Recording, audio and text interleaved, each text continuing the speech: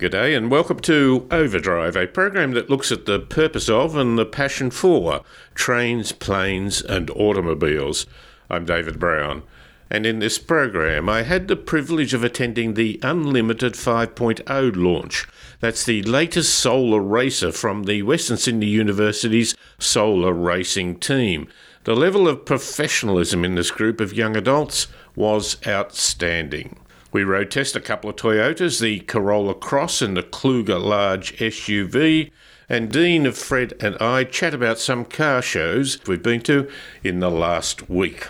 For more information, go to drivenmedia.com.au or go to our social media sites, Facebook, Instagram and YouTube, and search for Cars, Transport, Culture. This program was originally broadcast on the 12th of August 2023.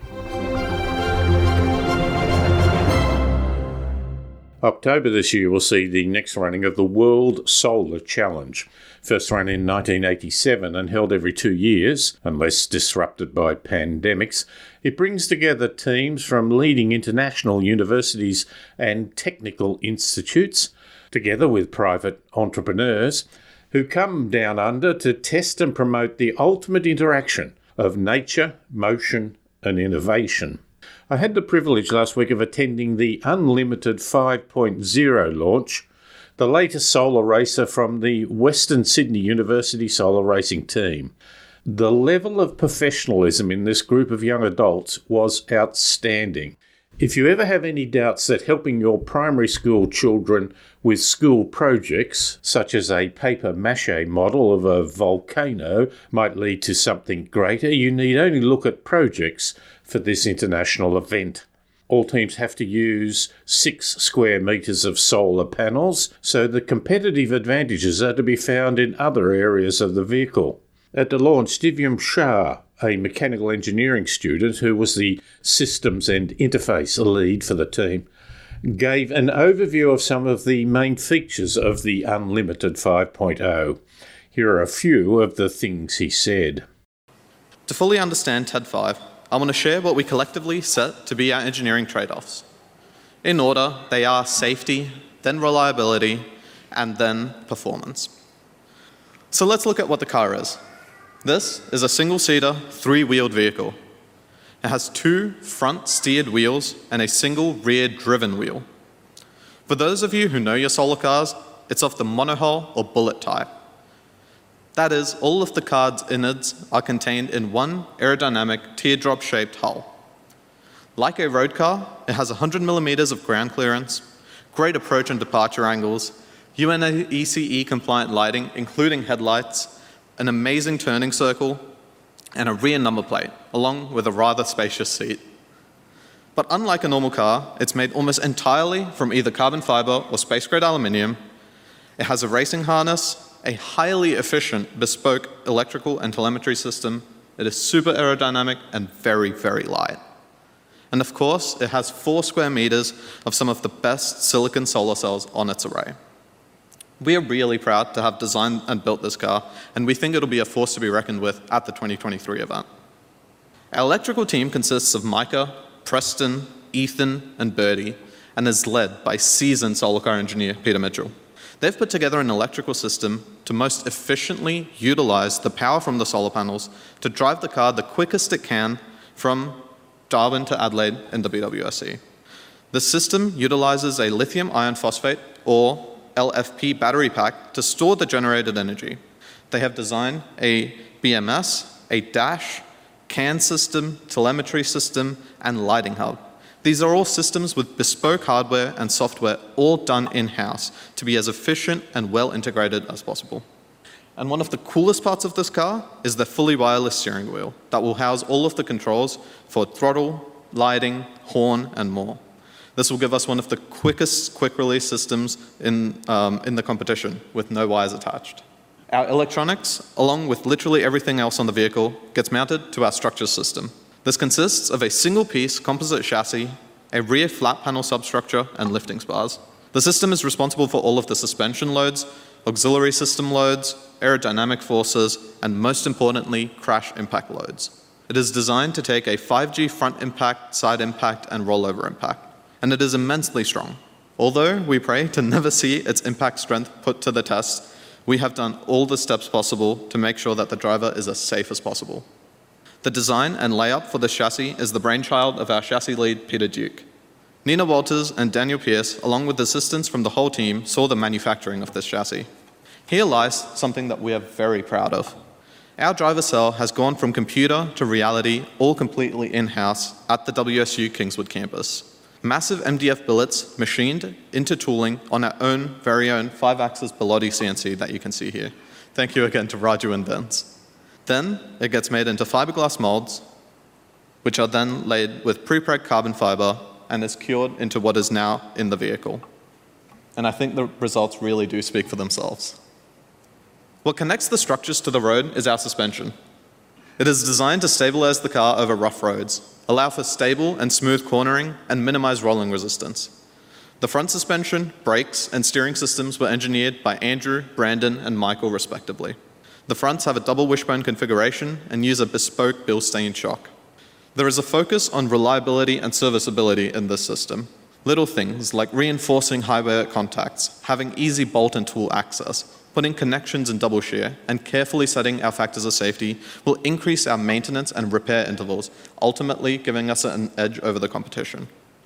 The rear suspension is engineered by Alex and Tyler and consists of a single-sided swing arm. Off of this mounts our rotating assembly and our motor. We use an awesomely efficient Marand AC synchronous motor, wrapped in a custom housing that allows for adjustment, tuning, and cooling like we've never had before. This means that although we're going to be efficient, we are going to be ready to set the Hidden Valley racetrack alight during qualifying later this year. And wrapping all of the components in one, and being the only thing you can really see right now from the audience, is our aero body. This is one of the most critical areas of the car's performance, given how much wind resistance contributes to the overall power loss of the car. This season, Aaron Sharman and Rui Chang were faced with a very unique set of challenges set by the regulations. 3-wheeled vehicles were allowed. However, the cars need to be more stable than ever before. The driver needs to have more space and better visibility.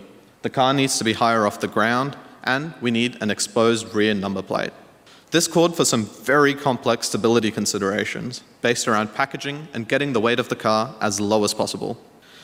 Placing the suspension, drivers, batteries, and solar panels in the exact position they need to be define the extremities of our aero body.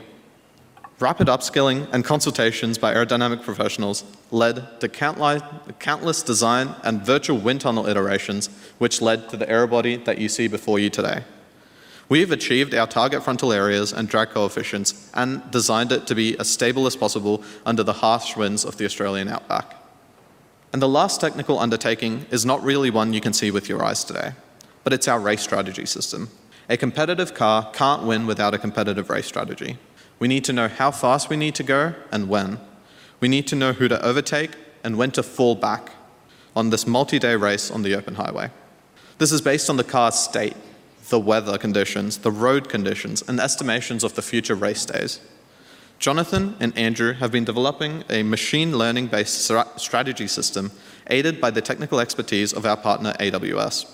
They have been working tirelessly and refining their model at every car testing session we do, and it will continue to improve as we put TED 5 through its paces over the next month and a half.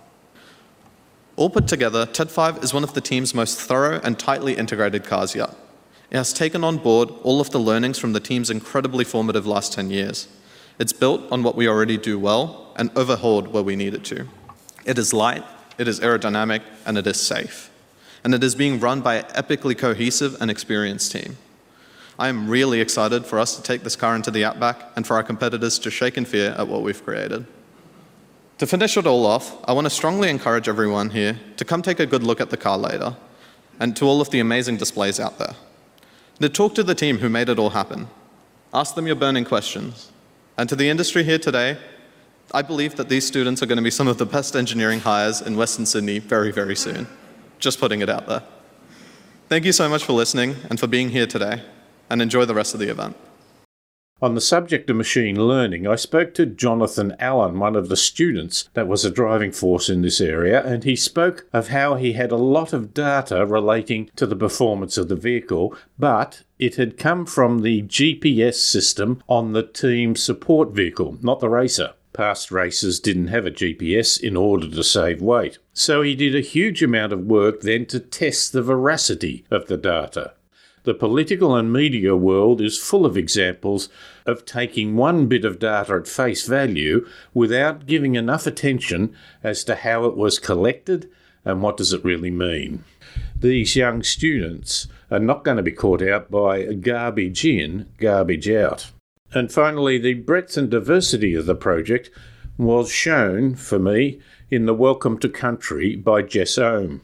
She reflected on both the value of her ancient culture and our modern environment that created understanding and opportunities. Good afternoon, everyone. My name is Jess and I'm a current law student here at Western Sydney University. And I'm a very proud Ngunnawal woman. I'm a Wedgetail Eagle woman from Yass with links to Egerton Station.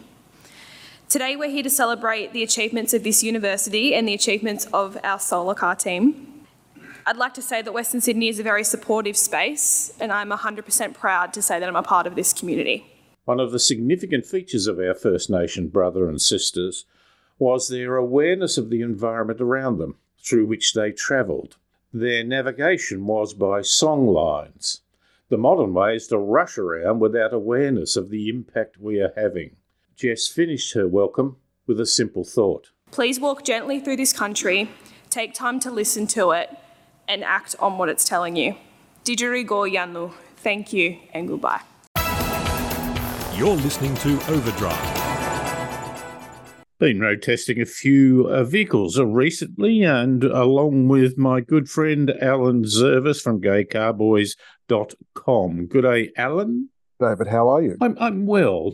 Now, Corolla, that name is being used not just for a passenger sedan, but also for what is called a cross vehicle. What is a cross vehicle, apart from one that's angry? Well, I think what they're trying to do is shamelessly cash in on the Corolla name for the hatch and sedan, and they now apply it to a similarly sized SUV. It's certainly not trying to be an SUV and an off-road capability. It's that morphed version of SUV that is a bit taller, but not really that much different from a sedan. Our particular version was that hybrid system that we know from Toyota that's now used in RAV4. So it's got the electric rear motor as well as an electric motor and a petrol motor in the front. We've had the upmarket version, didn't we? What's that called? It's called the Atmos, and I really cannot understand why it would be, the deluxe or the adventurer or something. But Atmos, what does that mean? Is it trying to tie into an environmental issue, atmosphere, or? Well, why didn't they call it Atmosphere? I think they just didn't want to make a very long badge. So, as a vehicle, do you feel it as an SUV, or is it the comfort of a sedan, but with a bit more headroom? Well, I just feel that there are times when there's more of a marketing exercise going on. Finally, I've driven the Kluger just recently. You drove one a few years ago. The Kluger is one of the two major players in the Toyota large SUV class. The Prado is the genuine off-roader. The Kluger is the family vehicle. Started out as two-wheel drive, but now with hybrid, it does have an all-wheel drive system. We had the hybrid 2.5-litre four-cylinder. There is also just a standard V6, but they do come with a CVT gearbox, as we've talked about. Do you know what I really like? Very family-oriented. It's got a little parcel shelves which have enough of a lip, quite a significant lip, that hold things in there. Simple approach, but it's just so much more functional. And not only does it have a lip, but it's got a little non-slip surface inside, a bit of sort of textured rubber which stops your phone or whatever you put in there from sliding. It is a very good car, and I think it sells well for good reason. Alan, lovely to talk to you. I always come at the last minute and demand your time, and you know how much I appreciate it. Thanks very much. I do, and thanks for having me, David. You're listening to Overdrive. Audi has just launched a new variant for their Q5 medium-sized SUV. It is a plug-in hybrid. It can reduce pollution in urban areas by being able to travel 55 kilometres on EV mode from a fully charged battery, and remains flexible with its 2-litre turbo 4-cylinder petrol engine. The combination of internal combustion engine and electric motor also gives good performance, a feature that Audi is keen to promote. Power is delivered through a 7-speed S-tronic gearbox to an all-wheel drive system. There are two models, a traditional SUV shape or a sportsback body style, a fastback look. The battery can only be charged through an AC power source, so the quickest possible time is still 2.5 hours. Before on-road costs, the SUV is priced at $102,900 and the sportsback at $110,200. You're listening to Overdrive. The new Audi Q5 plug-in electric hybrid makes some interesting use of integrated technology. For efficiency, it uses predictive route data from the navigation database and distance to the vehicle ahead, so when you take your foot off the accelerator, it chooses whether the car coasts or slows down with recuperative braking. And when the driver is not using the adaptive cruise control, they receive hints indicating the right time to take their foot off the accelerator. These take the form of a haptic impulse, something that you feel through the accelerator. Also, the standard SUV has roof rails that can detect any weight you might be carrying, and alerts and adjusts the electronic stability control because heavy loads can alter the vehicle centre of gravity. And finally, if you are using the navigation facility, it can plan for you to arrive at your destination only using electric power, thus making no engine noise and no local pollution. You're listening to Overdrive. We've been to a couple of car shows recently. They're on all over the place, and they're a lovely, eclectic collection of vehicles, some with a specific brand. We've been to the Old Holden Day, as Dean has been to a particular Holden Day in another part of the city. Dean and Fred have joined us on the line to give us their expert opinions. Gentlemen, good day. Hello. G'day, David. Fred, we were out at St Ives and we saw this glorious sports car, red on the side, black bonnet. What was it? A Rambler Matador. That's pretty rare. Yeah, I've never seen one in Australia before.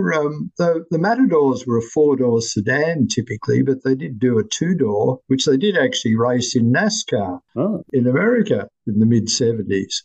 Now, Dean, I think the back of that has a little bit of a Nissan 240Z about it. It certainly is a bit of a mishmash. I'm really having to open brain cells that haven't been used for quite a bit of time when it comes to Ramblers. But look, is it not the Hornet? No, it's bigger than a Hornet. The Hornet was a 4-door sedan that was kind of typically about the size of the Holden Falcon type size, whereas the Matador was a bigger.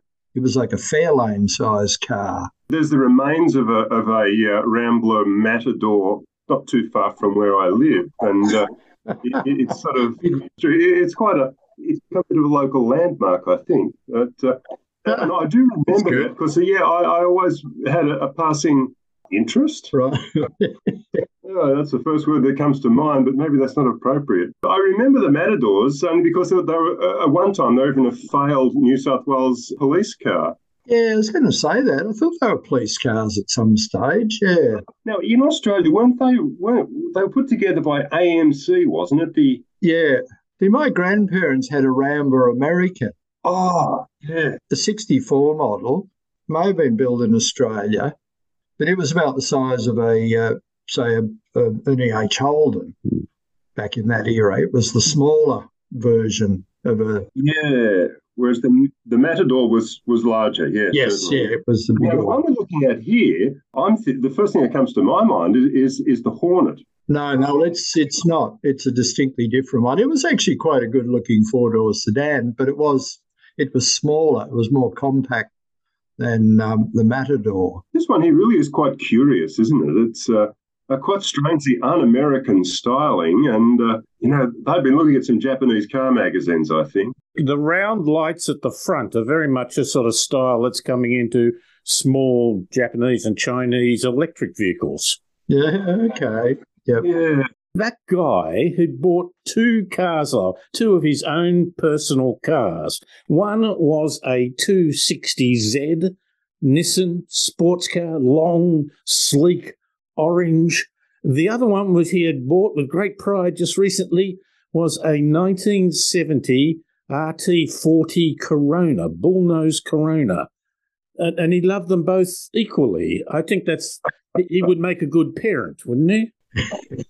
It's a lovely comparison, David, yes. It's a shovel nose Corona, to be specific.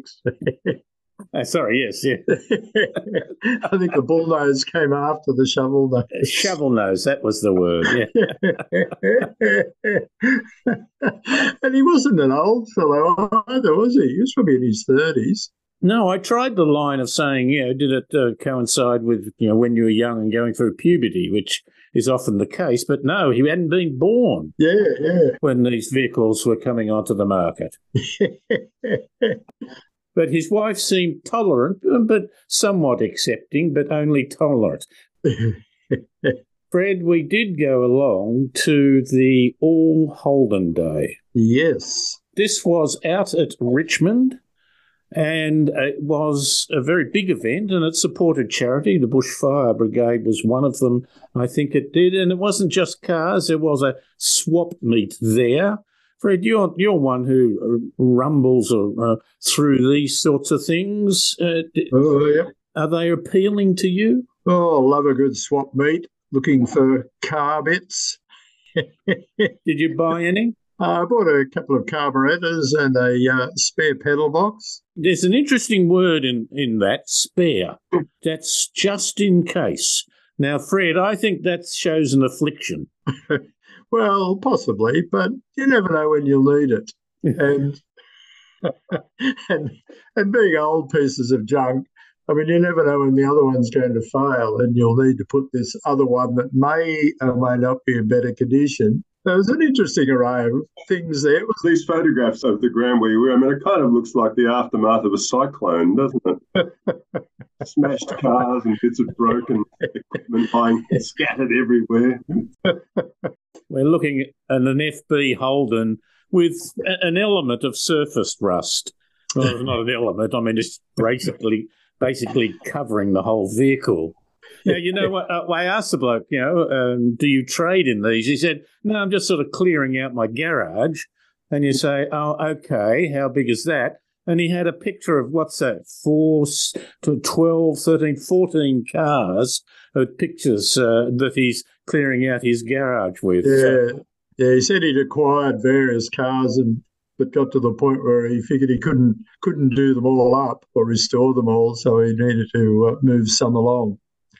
I thought the early six-cylinder Tiranas absolutely dominated in many ways.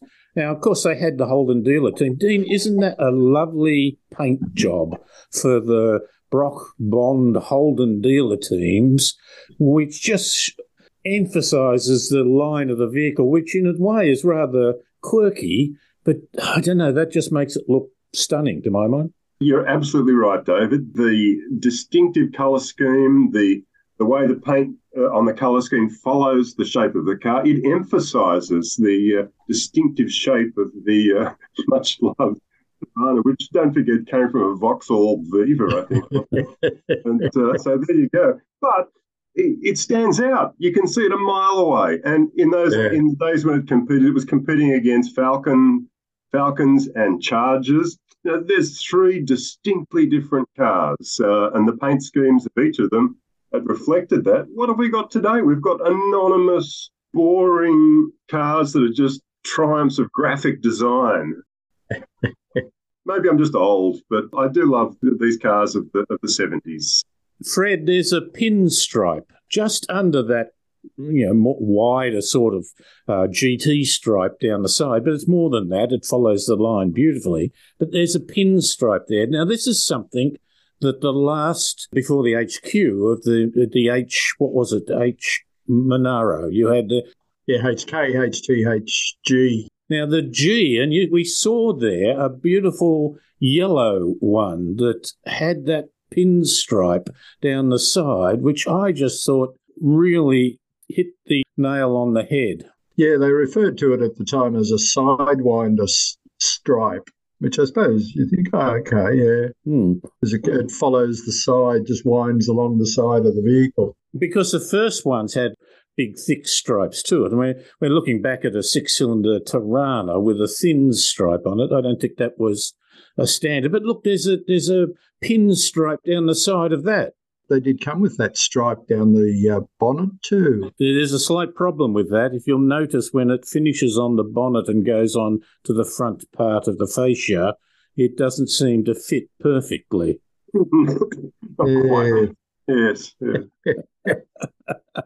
Dean, not one of your favourite artists, Ben Quilty, but he has a love affair with these Tiranas. He has painted them in a very abstract way, but nonetheless, you look closely and you can see that element of the sloping back and that. As an artist, do you think that I can reflect the style not on whether it was Baroque or Rococo or any of that, but maybe on what sort of car the artist chooses to highlight? Well, it's very much a car of the times, and I guess an artist is going to paint his reflected image in those cars and his personal experiences with them. And there's no doubt about it. Ben Quilty had a love affair with those cars of that time, and I guess he got up to a bit of mischief, as did most young blokes, in large, expressive oil paintings, which I enjoy them. They're lovely. They're not accurate drawings of cars, but they don't need to be. They're accurate recordings of his thoughts, his feelings, the stuff they got up to. The paint's applied thickly, and as you would expect a picture of a hotted up Tirana to be, the paint is put on directly, thickly, and left there, and that's great. That does reflect the sort of rawness of the times. Now we look at these cars that are beautifully restored, possibly restored better than they were ever built in a way, that the style, which is a bit of Ando in a way, sort of, isn't it? Ando, of putting on with a spatula with large, thick parts of paint and that all over there, that it gives you almost a mystical look at a subject, rather than just an accurate reflection. Maybe Ando's series could have interviewed people about their cars and then painted the cars. But I was just thinking too, of course, Ben Quilty went on his next series of work after the Hotted Up Tiranas was a series of white tradies vans. Did he?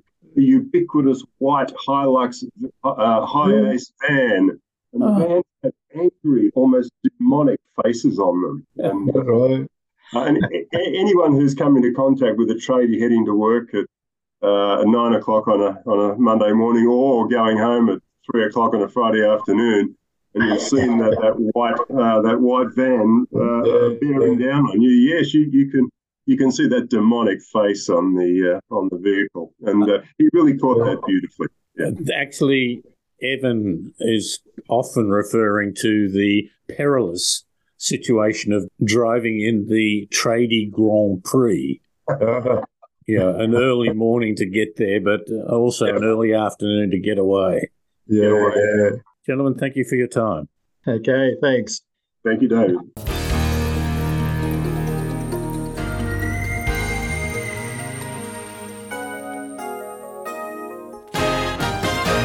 And this has been Overdrive. My thanks to the team of students from Western Sydney University Solar Racing Team, Dean Oliver, Fred Brain, Alan Zervis and Mark Wesley for their help with this program. Overdrive is syndicated across Australia on the Community Radio Network. For more information, go to drivenmedia.com.au or link to our socials and podcasts. Search for Cars, Transport, Culture. I'm David Brown. Thanks for listening.